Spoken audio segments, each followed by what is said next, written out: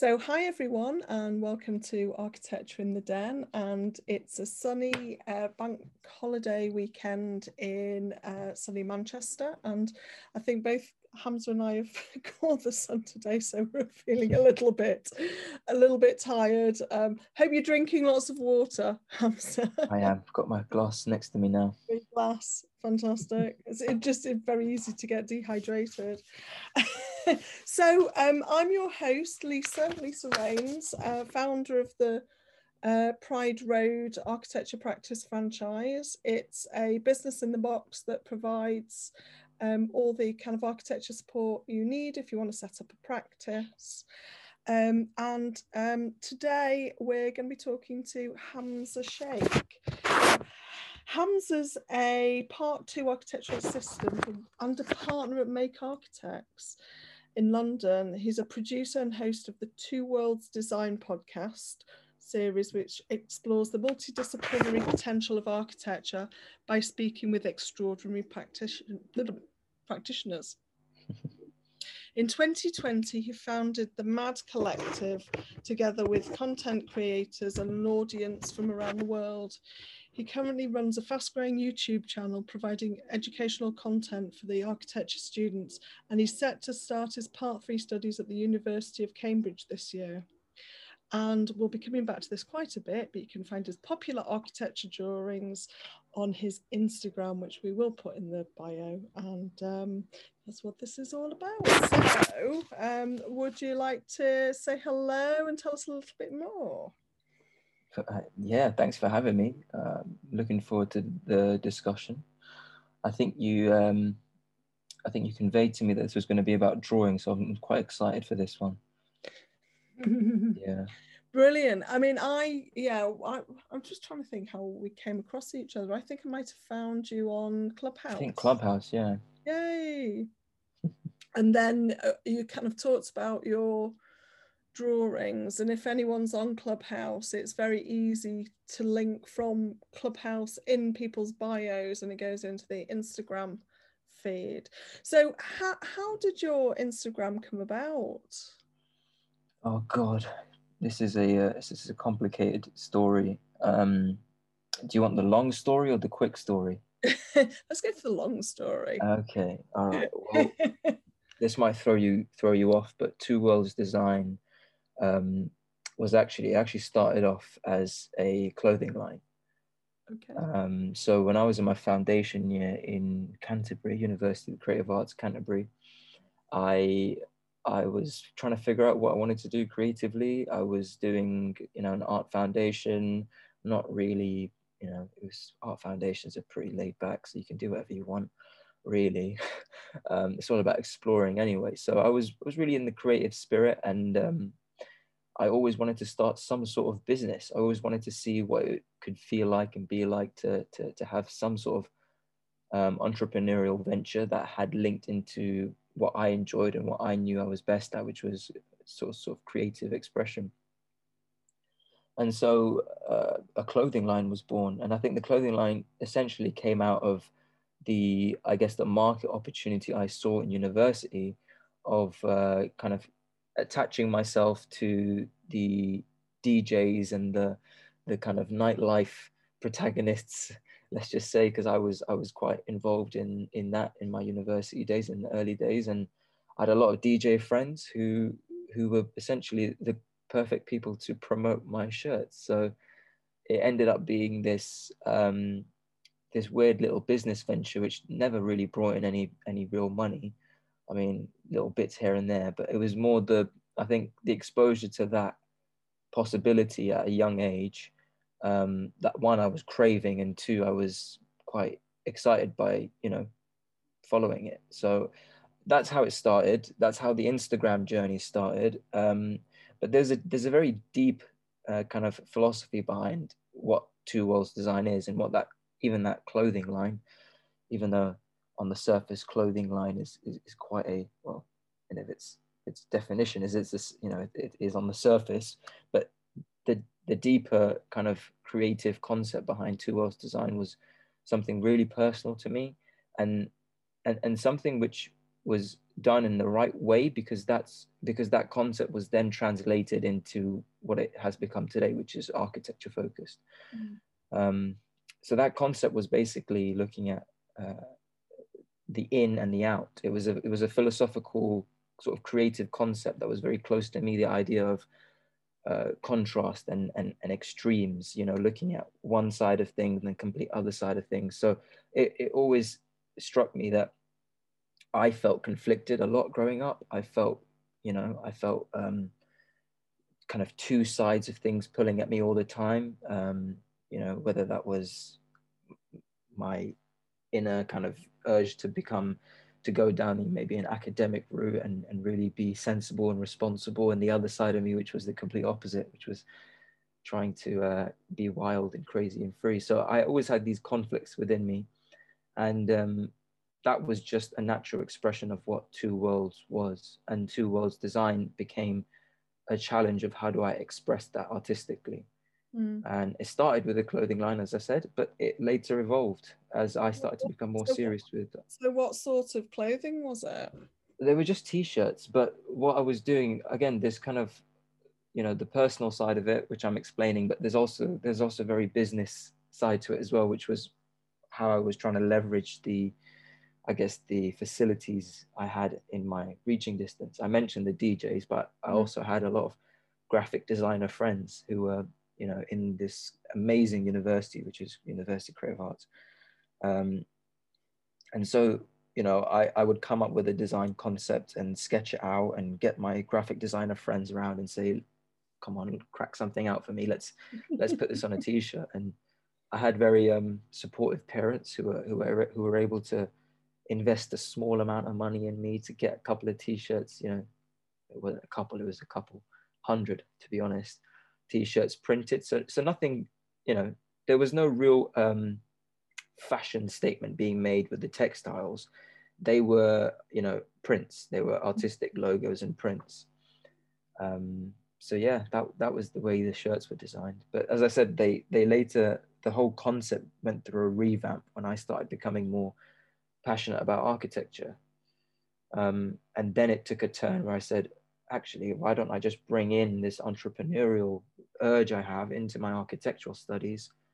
And Two Worlds Design was born in the architectural world, which strangely ended up becoming a podcast, because I think the deep philosophical kind of notion of the in and the out is broad, is open, it's conceptual, it's poetic, it's philosophical enough to be this almost like a little research arm I use as a sort of a research initiative to fuel my architectural kind of curiosities.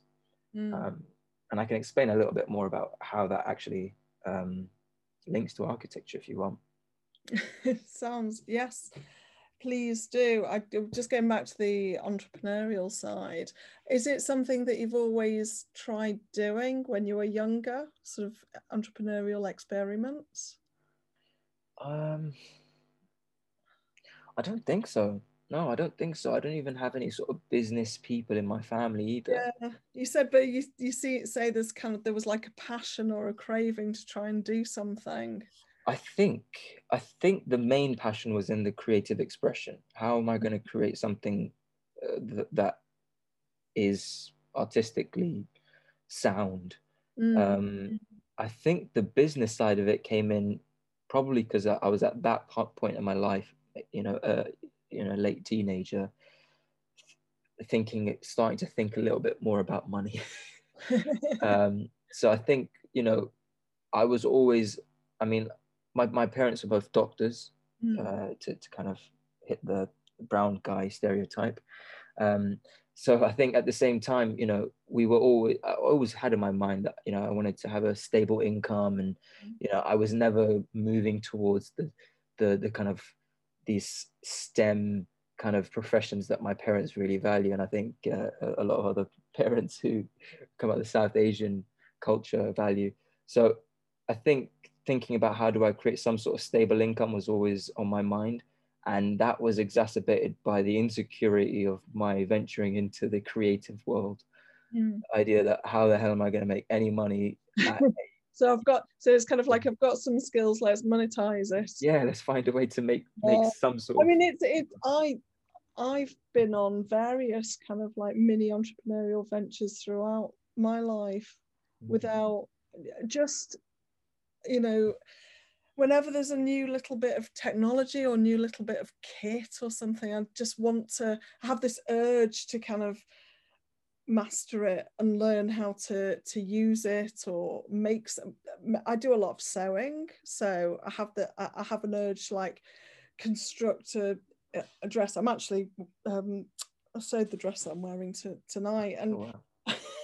oh, this was my last year. I went through a must learn how to sew jersey. Actually, sewing stretch materials is quite tricky.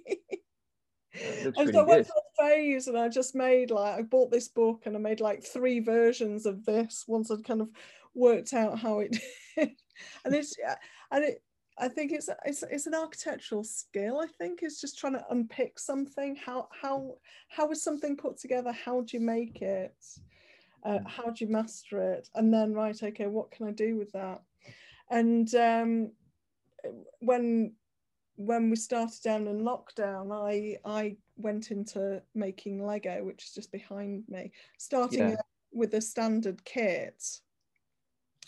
And then once I kind of understood how it was all put together and the components, so that was like a standard classic kind of like 16 plus house kit. I'm just pointing to, it's like the bookshop kind of kit. Once I'd worked that out, I then started making my own things out of it in a similar way, in just how Lego kind of built kind of plans and elevation and kind of elevations, and explained it to other people how to build them. And the last podcast recording was with Pablo Apolinar, and we talked about Lego for a whole podcast. It was amazing.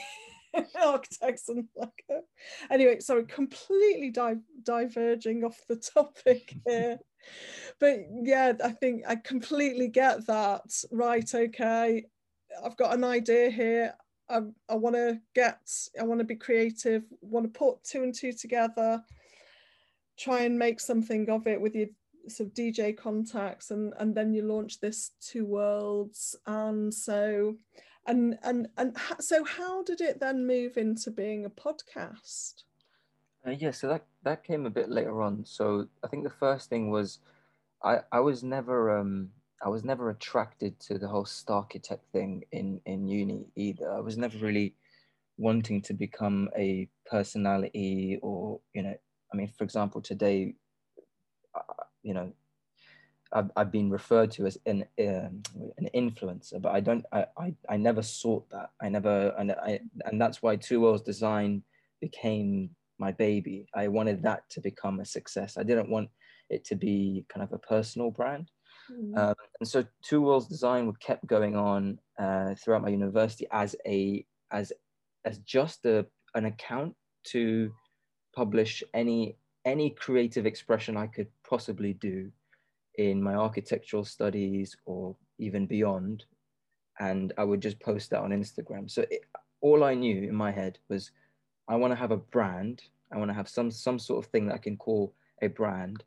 And I know Instagram is the right place to do it. And I think there's a lot to talk about on that in terms of like, the early people on Instagram, especially in architecture, because I've been on Instagram doing architectural content for a long time now. And I think I got in at the sort of just about the right time. But yeah, it was. I think whilst you're talking, I'm going to share my screen, and I've got your Instagram here. Well, I'll put your link in the bio as well, so people can have a look at it. So, is this the feed we should be looking at? The Hamza Shaikh design. Funnily enough, yes, because this is what Two Worlds Design started off as. I mean, I won't explain the long version because this could take a while, but basically Two Worlds Design was where I was putting out my architectural drawings, and I was instantly the one thing I just loved about architecture more than nearly anything else was drawings, and being able to convey, you know, the deeper aspects of architecture, which I also loved, obviously, you know, the idea that architecture is way more than just what you see on the surface, but people can have these profound experiences within space.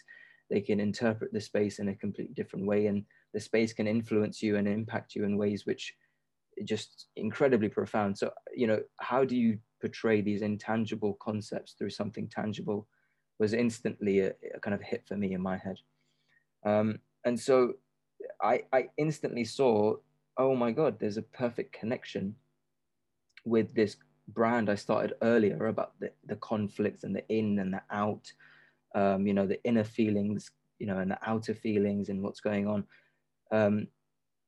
That I thought, okay, there's a perfect meeting point with how that relates to architecture, because the number one thing I was loving about architecture was the external expression of architecture and its internal possibilities. And what I mean by the internal possibilities is the kind of intangible effects of architecture, the way in which it can influence your behavior, the way in which your behavior can influence its design, the phenomenology, if you like. So it struck me quite quickly that architecture was something that existed in two worlds. It was this thing which essentially functioned as, you know, essentially it functioned as a profession where people are primarily concerned with how something which is used as a kind of creative, tangible expression can also be seen to have a completely internal effect. You can have a personal experience with architecture. So this idea of architecture existing in the inner world and the outer world became the whole premise for the podcast. And then it essentially became this you know, this thing that people could really start to relate to. I think where you are just now, that logo on the very left, that's when I first put out the version of Two Worlds design as it is today.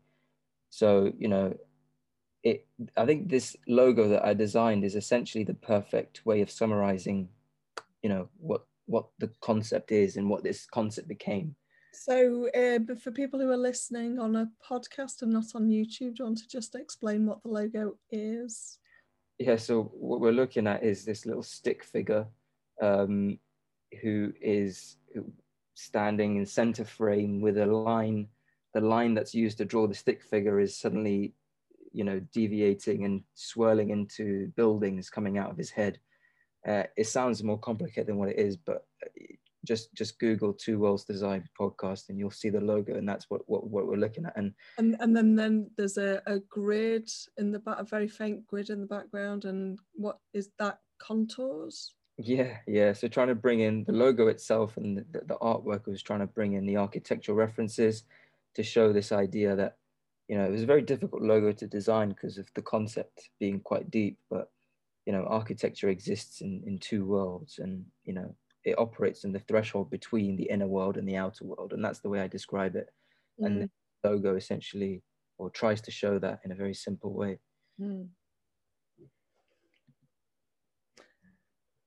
And so how's this moved on into a podcast, which is a kind of oral experience rather than a visual experience? Well, as I said, it's such a deep concept to talk about. You know, what is the true potential? What is the true effect of architecture?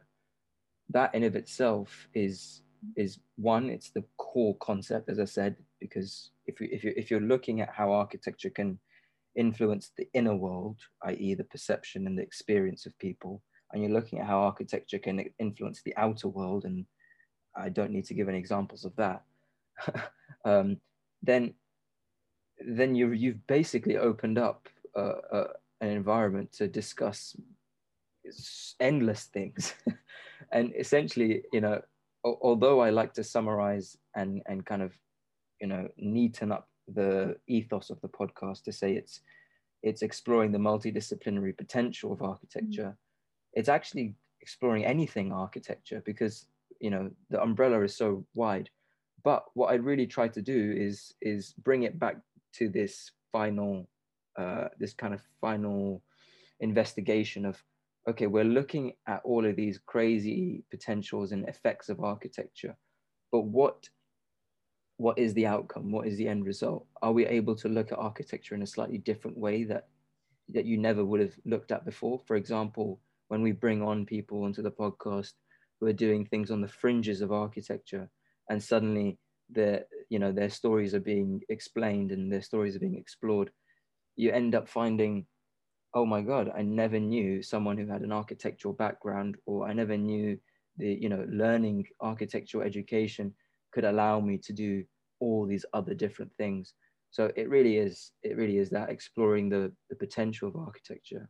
I mean, your drawings are just exquisitely beautiful. And I think you use quite a few different media, don't you? What do you tend to draw in? Yeah, I mean the drawings are kind of kind of a separate beast in a way. As I said, I'm interested in the deepest aspects of architectural conversation and philosophy, if you like, but I'm also extremely passionate about how that is expressed through drawings. So this page, which again, I can explain later how it became a personal page, even though I was saying I was trying to avoid that. But it explores as many different drawing styles as I can, really. So a lot of this is from my academic work in uni, but a lot of it is actually just my own doodle. So it varies from 3D modeling, rendering, hybrid drawings, working digitally, Photoshop, Illustrator, to Procreate, to hand drawing, to even painting. I do anything and everything I can to express the architecture in as many different ways as I can. They're just absolutely gorgeous. So I'd highly recommend, if anyone's listening to this, to go and have a look at the Instagram and have a look at some of these images. So we're actually coming to the end of our time already. Is there anything you wanted to ask me? Yeah, I mean, I'd be curious to find out a bit more about what you're doing in terms of Pride Road, because I think an interesting thing that's come up is, I guess, surfaced is, um, even though I'm extremely creatively minded and want to look at how I express my creativity, I always had the entrepreneurial urge, and I wonder how that kind of relates to your story and what you do at Pride. Yeah, absolutely. And I can see sort of like I'm just looking at your kind of list of channels. You've kind of got you on YouTube, and you co-founded the Mad Collective, and you're as a partner as Make. You've got kind of multifaceted guy, which is amazing. So for me, well, I trained as an architect through the sort of normal routes. I kind of sort of followed I did my my 4A levels, and then chose architecture to go into. And then once I'd started the course, I kind of realised that it was a great course to do and loved it. And so enjoyed the whole kind of experience. And when I came out and did my part 2s and then my part 3s, I was at like Ian Simpson and kind of working in sort of like design practices. But then I started just to find that there was a bit of a burden on like my personal life. Sort of with the kind of long hours culture, and it didn't kind of work with kind of starting a family. And so even though I was kind of like on an upward trajectory with my career, sort of like starting a family kind of put paid to that really. And so I kind of had 1, 2, 3 kids, and I ended up sort of losing my job in 2010. and I kind of had no choice but to set up on my own, because I think over 50% of the architectural profession had been laid off at that point, so there were no jobs to be had, so I set up on my own. But as I kind of alluded to kind of earlier, I'd always dabbled in kind of like the business and sort of marketing. I'd had an interest in marketing at my previous practice. When I was on maternity leave, I think with child number 2, I couldn't find a maternity bag. It's one of those bags that you carry around with all your nappies and your changing mats and all of that stuff. I couldn't find kind of one that was either practical or beautiful. I wanted to have something that was both. I just didn't want to have like the bog standard awful nappy bag that had like mamas and papas written on it. It's really funny because I've got a 1-year-old, and we've got our trusty rucksack, which carries anything and everything to do with him, and it's very practical, but it's actually quite ugly. Yeah, I'll give you that. I know. So I kind of went on this sort of journey of trying to make different types of bags. Oh wow. and I kind of designed something that it was kind of like a crossbody bag. It was like a messenger bag, but the way it was made, it was kind of sturdy enough and sort of had enough pockets. And I was using reclaimed fabrics. And then again, the changing mats, they're basically a piece of towel and oilcloth. Right. And the ones that we had were just awful. So I was just finding kind of remnants of oilcloth and toweling and then putting it all together. And I decided to make a few and launched a little company and tried to sell them. And it was just really interesting going through the whole process of, how much do these things cost to make versus how much can you sell them for? And if you're in a shop, what's the markup? And then, kind of trying to promote them and get them in. And I got, hard work, yeah. And so I think I got as far as sort of working with the bag manufacturer to produce templates for the changing mats. They were really hard to cut in the ovals. So they did a stamp, so they could stamp like quite a few at a time and cut them out. So that was quite nice. But it kind of, as a business, it washed its face, but it didn't really go anywhere. But, I set up a website, I did PR, did some marketing, did some branding around it. And it's those lessons that I kind of learned and carried through. So I've kind of dabbled a bit in different aspects of running a business until when I kind of set up on my own, and just everything came together. So and it was, but it's through doing things, things that you enjoy, things that you want to try. I organised Manchester Curious in 2015, which was like a London open house type festival, but in Manchester we had 36 buildings over a weekend in October, and it was really, kind of got about 500 attendees. And that was in association with the Manchester Society of Architects and the RIBA. And just learning from that experience, you can then take it into other things. And it gave me the confidence then to launch Pride Road as a franchise kind of like a year later.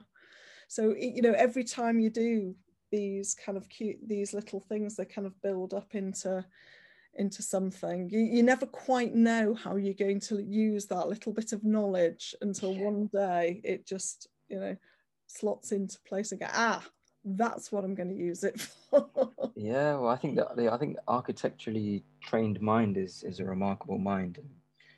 Obviously, I'm a bit biased, but I think the way in which we're trained and the way in which we learn to think laterally, we all think about the bigger picture.